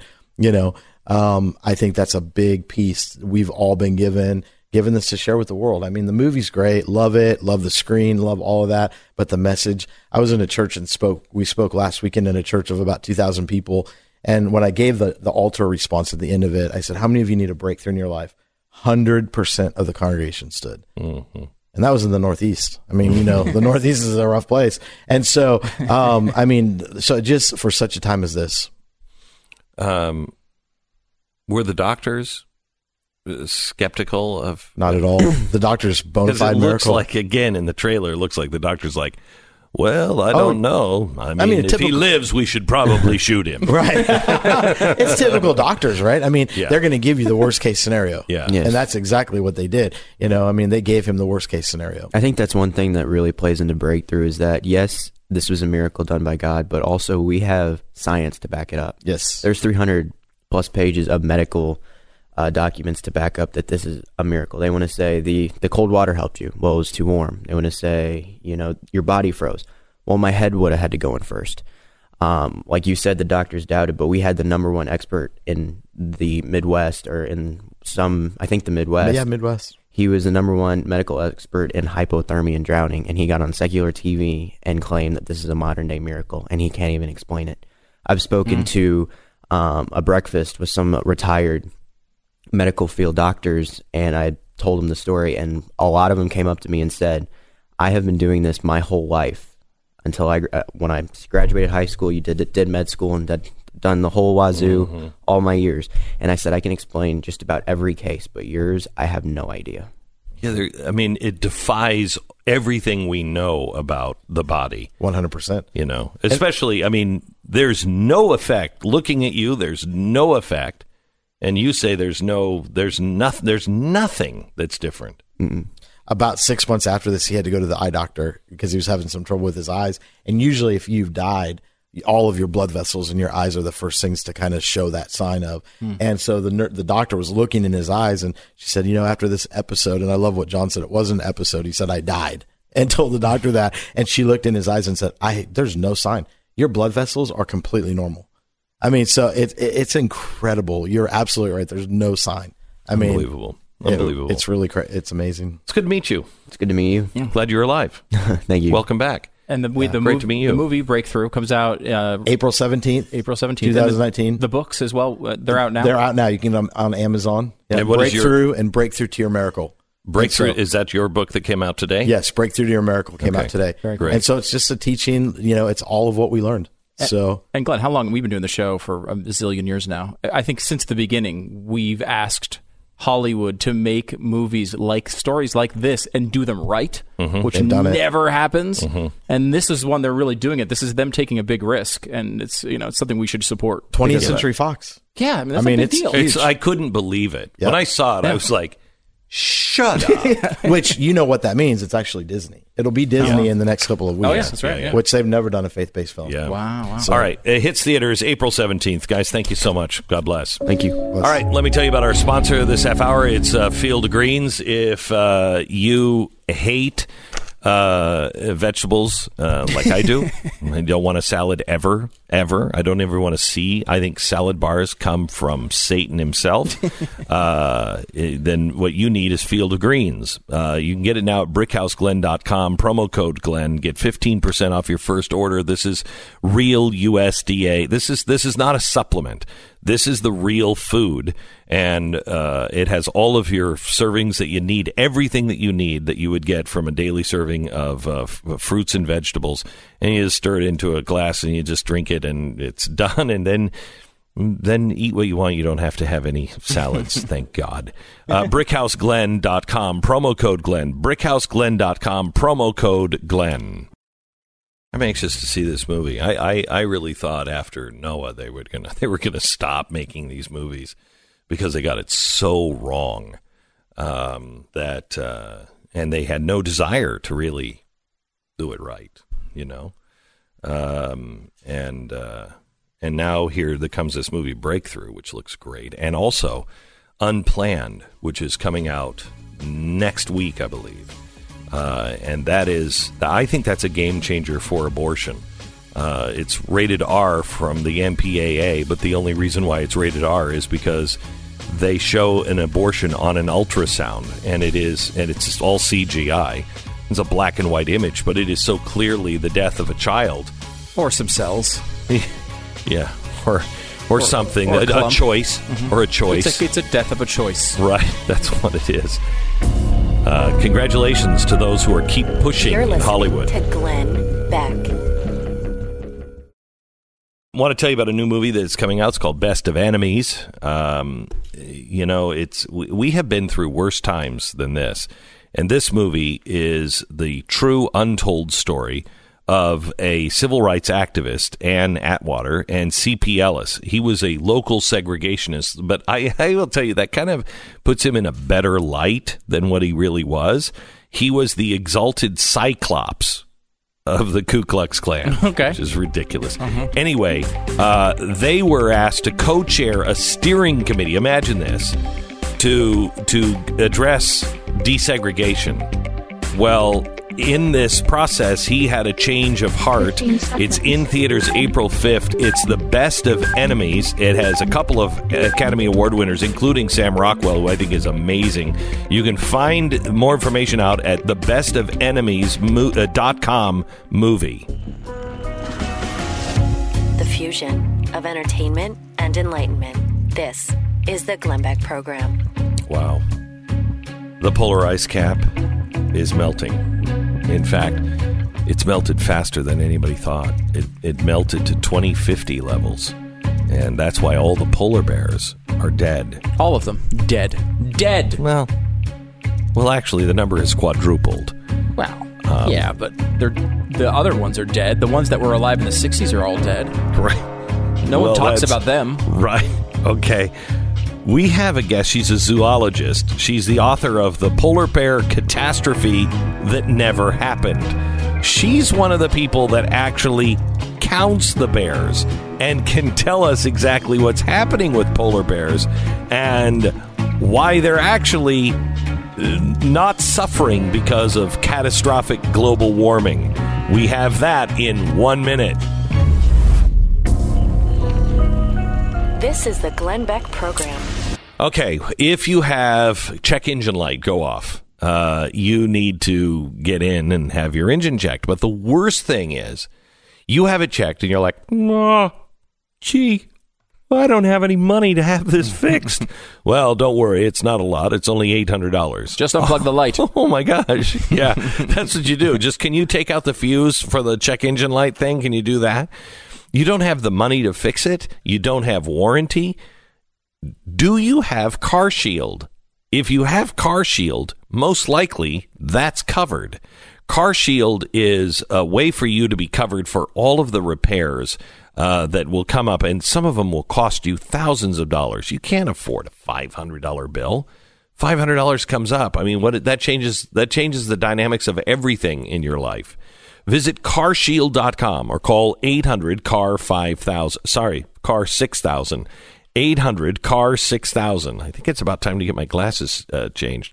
Carshield.com or call 800-CAR-6000. Use the promo code BECK and you're going to save 10%. If your car doesn't have coverage and it has, 5,000 to 150,000 miles on it, get the coverage you need. 800-CAR-6000. Promo code BECK at carshield.com.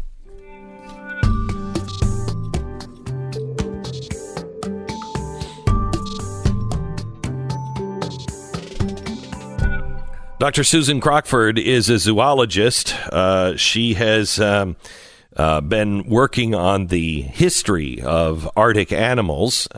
She is a polar bear biologist, I believe. Is that right, Susan? Are you a polar bear biologist as well? Well, I'm really a general biologist, and I've got a special interest in polar bears for sure. Okay. First of all, when did you develop this special interest in polar bears? When in your life did you go, I want to study polar bears? Well, it was really probably 20 years ago. I was really interested in the evolution of polar bears, and where did they come from, and how did they actually come to be as a separate species? And so since that time, I've been looking at the literature on polar bears and reading it all and examining it in detail. Okay, so that's how I got here. All right, so the catastrophic global warming stuff, they have been telling us for years we're killing all of the polar bears because the ice caps are melting, and you point out that the ice caps have melted to 2050 levels in the summer. And yet the bears don't seem to be decreasing. Exactly. And that was really what the whole hype was about. Around the turn of this century, like around the year 2000, you had polar bears really elevated to this icon of global warming. And they were, the epitome of what humans were doing wrong in destroying the planet and all of that. And then in 2008, when polar bears were listed in the U.S. as being threatened with extinction, In fact, by 2007, the summer ice levels had already dropped to the levels that they had predicted wouldn't happen until the middle of the century. Now, the middle of the century was when they said that 2/3 of all the bears were going to disappear because of the lack of ice. And in fact, since 2007, although there's been a little bit of up and down, those levels, summer sea ice levels, have stayed at that mid-century level ever since, and yet polar bear numbers have actually increased. And to the point to where, I mean, polar bears, people don't realize polar bears are nasty animals. They will eat you. Exactly. And we saw this just last summer, where there were 2 fatal attacks within 2 months in Canada on Western Hudson Bay. And it really has residents of the Arctic very nervous about the potential for what a really thriving population of polar bears really means for people who actually have to live and work there year round. So this is an amazing thing, because it's like the people who go big game hunting, and they'll take a picture with a lion, and everybody will be all up in arms about the lion, except for the people in the community. They're like, no, lions eat us. And we need to keep their population under control. It's not that these people hate polar bears or want to wipe out all polar bears. They just need control of the population, because they're everywhere. They're around the garbage dump. They're around stores or any place where there's lots of garbage or food. Correct? Exactly. However, what you have to remember is that the 2 attacks that happened last summer actually occurred away from communities, and there were no attractants involved. Both of those attacks were purely predatory attacks, where the bears came after those people with the intent to eat them. Okay, so now, again, the global warming people will say this is only happening because their food source that they have always had, whatever, is just dying, and they can't have the food source, so they're just starving to death, and they have to go down into these communities and forage. Is that the truth, or is it lazy bears? Well, that's what they say, of course, but that's what they're doing is sort of citing a generalized trend of what they think they see overall. But when you look at the specifics of these incidents, what you find is the one attack actually occurred when the bears were just off the ice. In fact, it was a party of 3 hunters who they were on a boat, and they had to go to shore because they had engine trouble. So they were just waiting to fix their boat, and the ice moved in and trapped them. Wow. Amazing. One of them they were just having morning tea, and this bear came in and attacked them, and they couldn't be rescued. They sat there protecting the body of their friend as more and more bears came in, attracted to all the carnage, until they could be rescued because there was so much ice. Now, so that incident cannot be blamed on lack of sea ice. Now, Susan, I've been following the polar bear thing for a while. My understanding of it from the media is it used to be that polar bears would basically only sit at the bottom of hills with their children and drink Coca-Cola.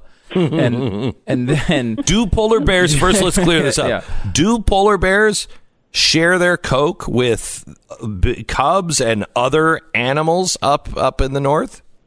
Well, they sometimes share their seals, so I if they had Coke, they would share. Right, okay, all right, maybe they need seal-flavored Coke. That would be something they could get. What would happen is that they wouldn't have straws now. That's right. It's hard to share. That's right. You are my favorite zoologist.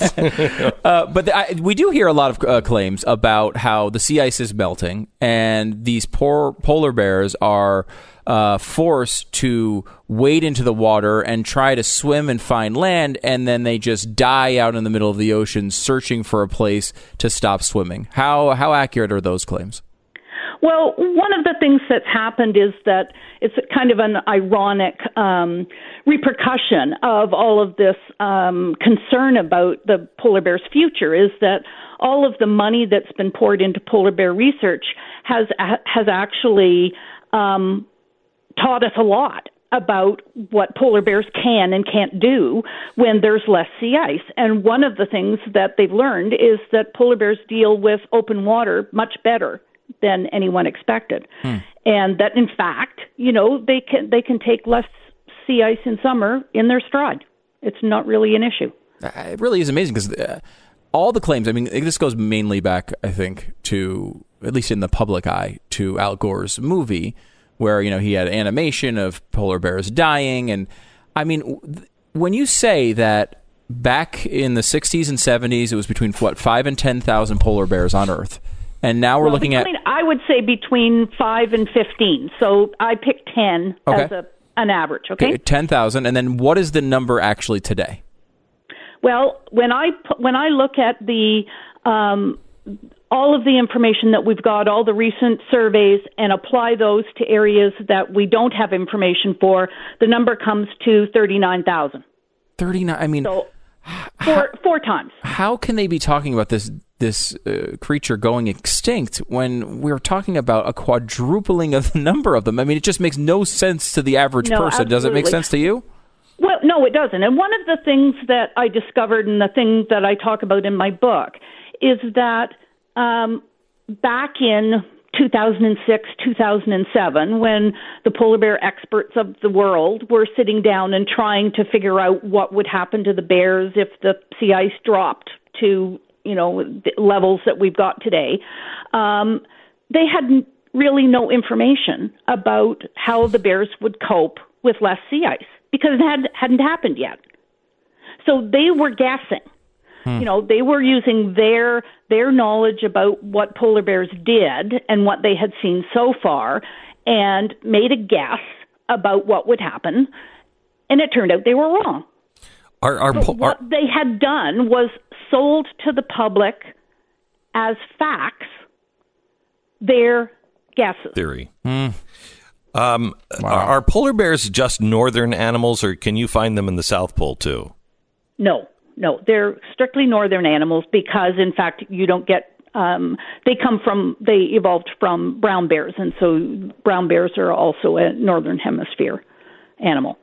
And why are they? You started with, I wanted to know why they were a unique species, why they came, and how they got there, and how they. Well, from all we can figure out, that it really would have come down to the ice ages, the response of brown bears to the ice expanding during ice ages, and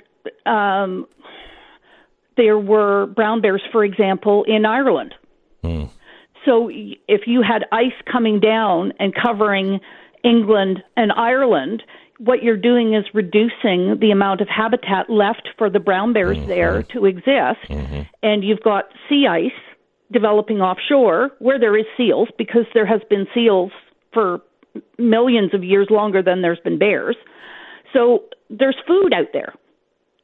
So it's an alternative habitat for brown bears to use during an ice age. Last question. Is there a time, is there a number or a time when you say, okay, that's like we're at record-setting numbers of bears, polar bears, or do we need to thin the herd or anything like that? Is there a number that... How many polar bears are too many polar bears? Yes. Oh, well, I don't know. I don't think I can answer that question. But, there's it's already a problem for communities in the Arctic. And Churchill in Manitoba is sort of offered as the perfect way of how you deal with large numbers of polar bears coming in the fall, and this is how you deal with the increased danger. But that takes a lot of money.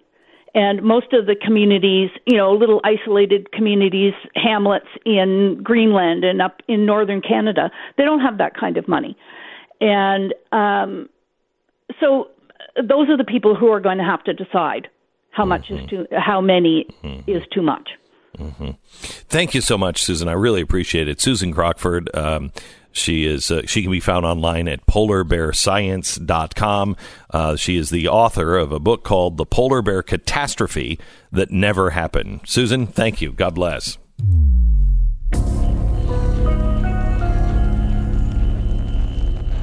All right, I want to talk to you a little bit about Relief Factor. If you're in constant pain, I can relate to you. And I want you to know you're not alone. I want you to know that there is a way to get out of pain. I know what you're talking about. You're talking about the new mask that users wear over their eyes for 15 minutes that shoots light and audio into your head, and that makes all your pain go away. That's what you're talking about. That's the solution?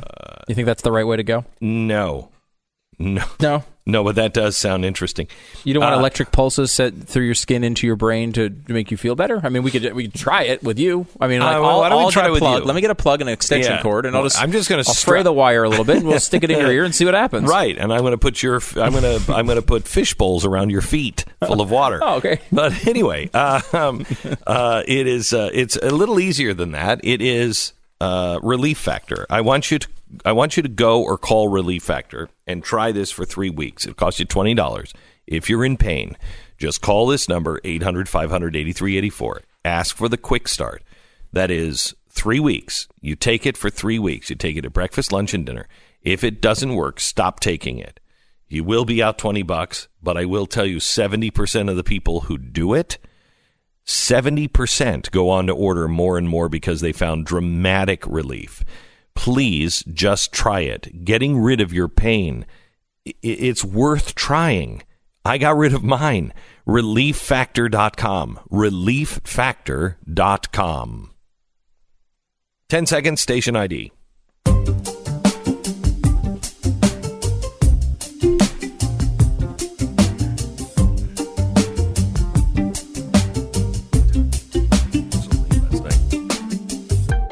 I have a hard time staying awake today.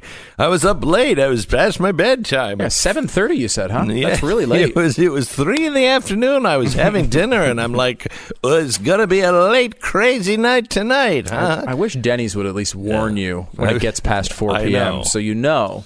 I was on Hannity last night, and it was it was late for me. Yes, very late. So I was here at the studios, and we talked about the this socialist cult that really we're in. We are really witnessing a political cult. If you disagree with them, they destroy you, and it is a dangerous death cult. Here's audio of Beto. And I want you to listen to what he's saying. He's asking about 9-month-old babies being aborted. Listen. Are you for or against third trimester abortions? So the question is about abortion and reproductive rights. And my answer to you is that should be a decision that the woman makes about her own body. Yeah! Dead kid! Woo! Oh, sorry. That was actually me adding that last part. Right. That wasn't in there. I wish you were in the audience. It would have been fantastic. It's amazing to me. We're talking about 9-month-old children, and the clip that leads up to that, the woman who asked the question in an extended way explains exactly what she's talking about. She's not just talking about first or second trimester. She says third trimester, what you heard, but she also explained the entire process. We're talking about babies that could be born, that they could do a C-section on and just remove the baby. There's no negative effect at all for the mother. She gives all the disclaimers and says, do you still support third trimester abortion? And the answer is, well, I think women should make choice. That's a real intellectual high point. I think women make choice. Well, how about this? How about when they're 9 years old? Do women still make the choice? Why not? If it's just about choice, well, we have another body. We have another person, and their choice is involved here. Their choices, their life is important in this choice you're making. Dads, I mean, I would like the choice. If the child is riding piggyback on my back, Daddy gets to make the choice. Yeah, there you go. Honey, you don't have anything to say about it. I'm taking him outside and I'm killing him. Right. He's on my shoulders. It's my choice what to do. I love that. Like, they act as if this choice thing it just, derails all other arguments. Well, why does choice go away after they're born? Do you know how unfortunately, I hate to tempt fate here because they seem to be arguing that as well. Do you know how frustrated, if Hitler is still alive in Argentina somewhere? He is really old and decrepit, and he's like, wait a minute. At a vegan eatery, he's working. Just a second here. You mean I could have killed them all if I just called it Planned Parenthood? I mean, that's really... I mean, the ideological basis for Planned Parenthood was eugenics. Yes. I mean, it was very closely tied into that movement. They inspired the Germans. And really, what is the difference? He was killing babies that were undesirable. They're now talking about killing babies that are undesirable because there's a problem after birth. It's the same thing. You did a monologue on television, I think it was last week, about euthanasia and how far that's gone in some of these countries, these enlightened European countries. Well, was it the percentage was Denmark or Norway? One of those countries is like a quarter of all deaths. A third of all deaths last year were euthanasia. 1/3. I don't know. Does that sound bad to you? And they're getting to the point now to where it doesn't matter what you say. Mm-hmm. Doesn't matter. If you're just kind of a little bit off your rocker, or if you're depressed, you don't need more than one doctor. Even the Germans, the Nazis had 3 doctors sign off on it. We're now reducing everything to one doctor. We're becoming worse than the Nazis. Gee, who said that about 7 years ago? You're listening to Glenn Beck. All right. While Social Security numbers sell for $1 on the dark web, full medical records can command about $1,000 because they have everything in them. I mean, your healthcare provider, are they guarding your records? Because a survey last year found that just 16% have a fully functional cybersecurity program in place. So if somebody hacks into your doctors, it's not just yours. Imagine the thousands and thousands of dollars that they can get for your medical records. Cyber criminals are always looking for easy ways. Actually, if they would just apply their skills to good as opposed to evil. It's not really that easy, but they're taking your information, and the only ones that are standing really against it and can catch those things that you might miss is LifeLock. Get 10% off your first year right now by using promo code BECK at 1-800-LifeLock or lifelock.com, promo code BECK. We have another gaffe from Joe Biden coming up, and much, much more in just a moment on the Glenn Beck program. This is the Glenn Beck program. As we have really totalitarianism headed our way, and there is no better way to describe that. It's not just socialism. It's totalitarianism, or I think better is the utopia of certainty. This instrumentarian kind of totalitarianism that is coming. Instrumentarianism is the development of total certainty. And I think the more I study AI, the more I realize that is what their goal is total certainty. And we are going to have... we have a lot of ethical questions that we need to answer that I don't think any of us are even thinking about. And that is, for instance, Minority Report. We all thought Minority Report was crazy. We wouldn't want to live in Minority Report. But that's what that is. It was total certainty. The precogs, the women in the milk bath, they never got it wrong. Well, you don't need the women in the milk bath anymore. What we have now is a society of total predictability. And let me give you a real world example. Amazon is going to go from a shopping app to a shipping app. Now, what do I mean by this? They believe that when they can predict anywhere from 93% certain to 95% certain, they can now become a shipping company because they don't need you to do shopping. They will be able to predict what you're looking for, what you're thinking about, what you want, what you desire, and they will ship it to you, and you have to return it. Okay? So it'll be free returns, but it won't work for them if they can't have close to certainty. So this is instrumentarianism, where they are looking to predict everyone at all times. And they shape and control. When you get to that position to where you have that much information, now it's really easy to nudge the entire society one way or another. You just shift the weight of Google one way, and it changes things. And they know that.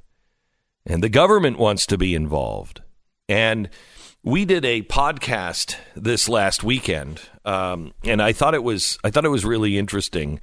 He was a real optimist, and I haven't run into a real optimist in a very, very long time. Did you hear the podcast this weekend, Stu? Yeah, Ryan Carana. Mm-hmm. Yeah, I mean, that's what I like about the podcast. Sometimes there are issues you care about and that the audience cares about, but also they don't always agree with you. Yes. So you have that sort of open, it's the way you learn, time frame to be able to just go back and forth and kind of challenge each other. Right.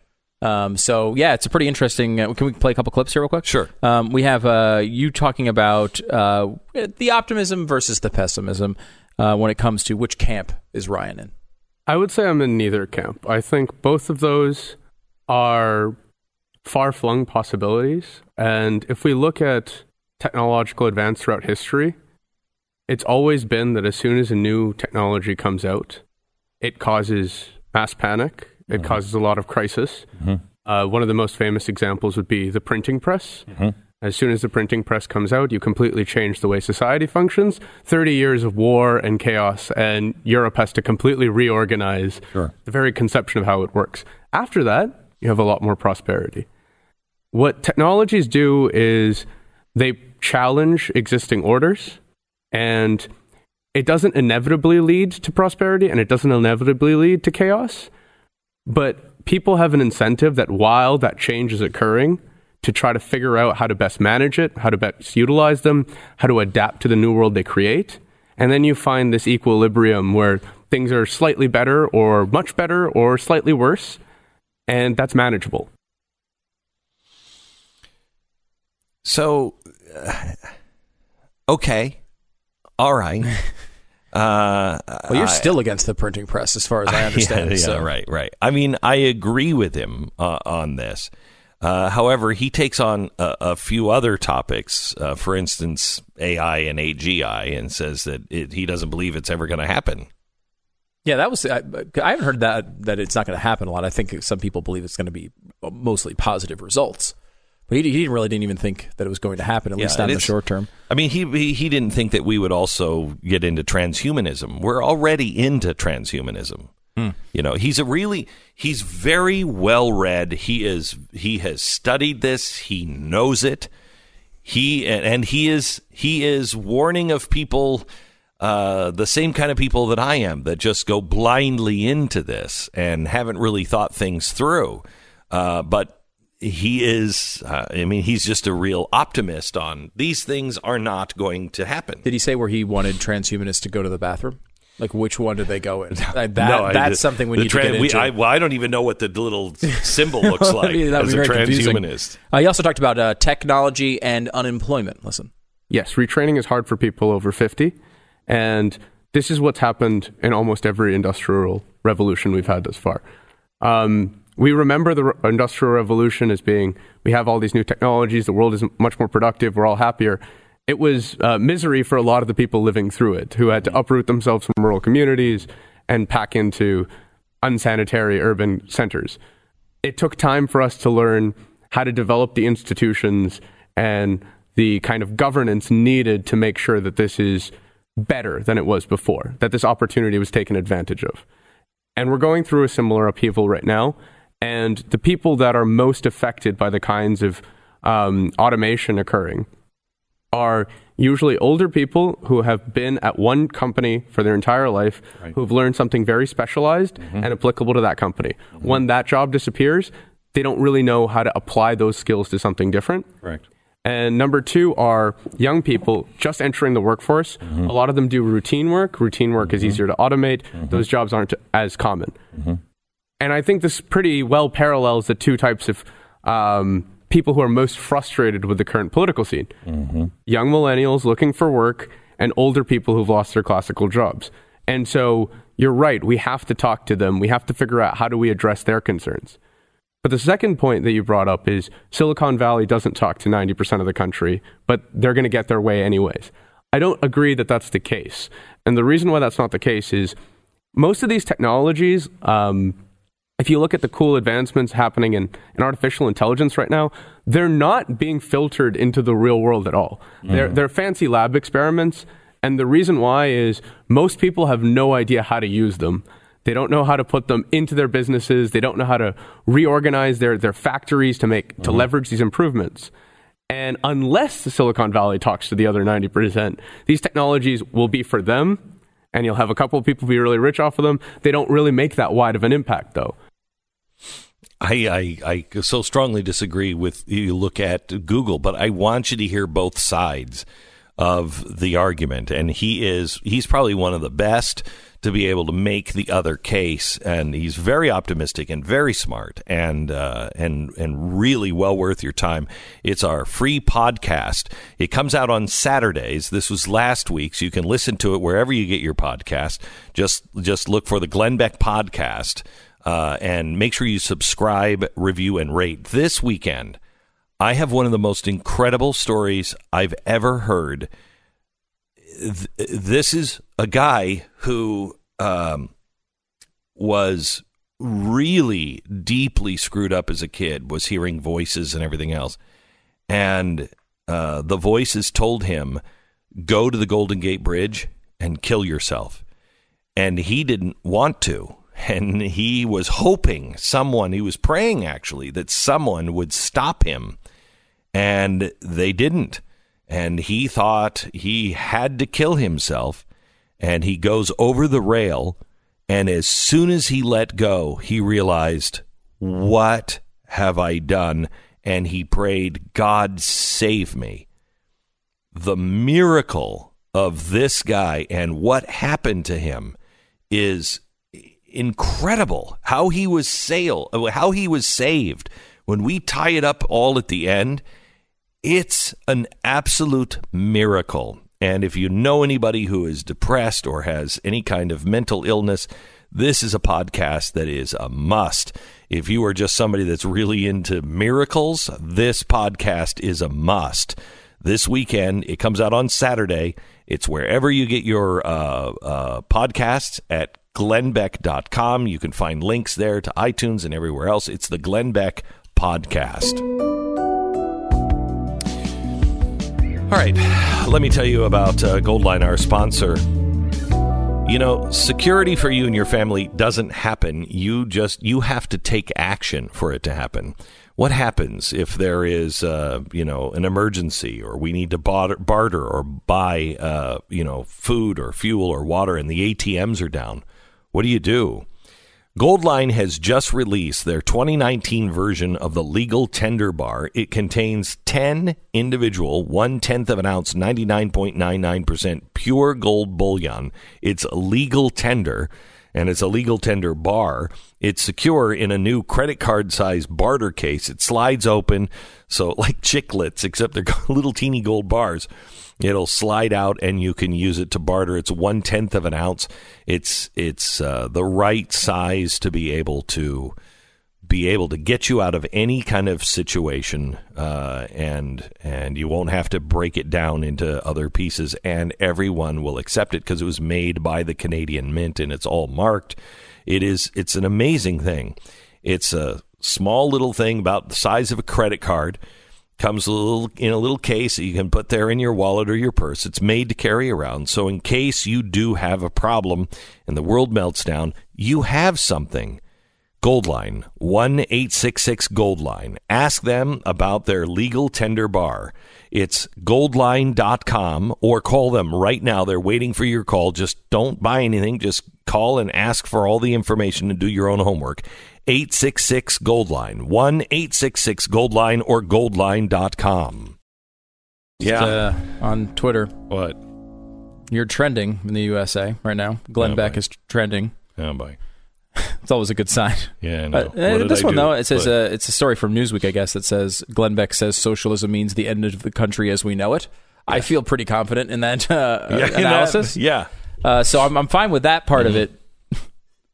It does say, however, Glenn Beck trending with Colonel Sanders, which... Now, what does that... So, like, people are associating, when they're typing Glenn Beck, the other thing they're typing is Colonel Sanders. I can't imagine why. I can't imagine it either. I cannot imagine why. I mean, maybe they have eyes? That's the only thing I can come up with. Next time, if I'm on Hannity again, I think I'll wear the Colonel Sanders outfit. Yeah. That's a good idea. Just have the big bucket of chicken and just be talking to him about socialism. You know what they don't have? What? They don't have in Venezuela? Kentucky Fried Chicken. They don't have that. No. Yeah. You know what they don't have in Cuba? Kentucky Fried Chicken. They don't even have the extra crispy or the original recipe. Sir, all your points seem to be based around KFC. Right. Yes. Okay. You know what the USSR didn't have? The big bucket of mashed potatoes and gravy, which was delicious. Do they still have that thing? I liked when KFC went down the road of, like, you know what? They just want to eat the fried chicken. Let's just make that the bun. Remember when they did that? They were like, what? They just had the bun of the sandwich were 2 chicken patties. You held it by the chicken patties with no bun. The bun was the chicken. And then in the middle, they just jammed some, like, cheese and bacon and sauce.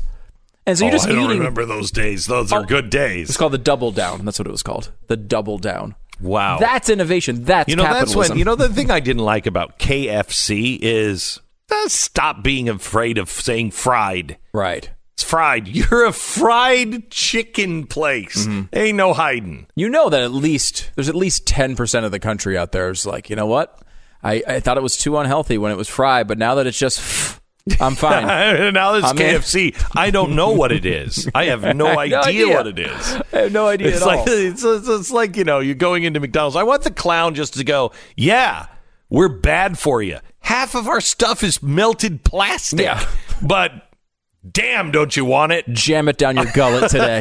I love that approach. I do too. Well, just go for it. I mean, we're going to get probably at least 40% of this country that's going to vote for somebody like Beto or Bernie Sanders or Elizabeth Warren.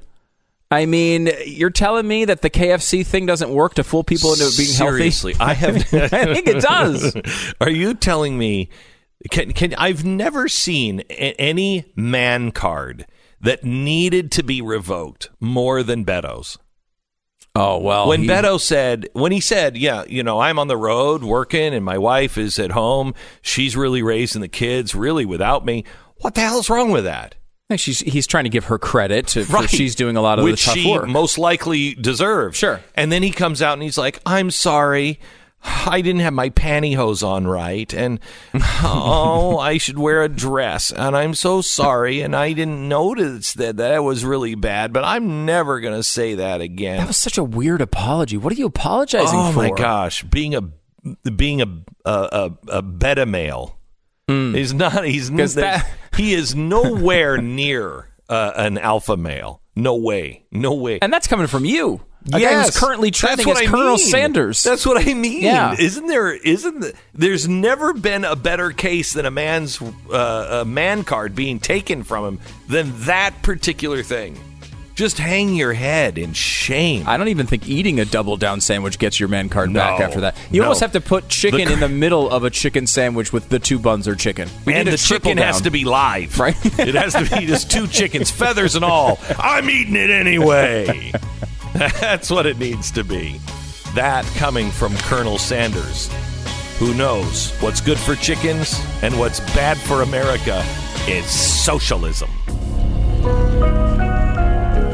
You're listening to Glenn Beck.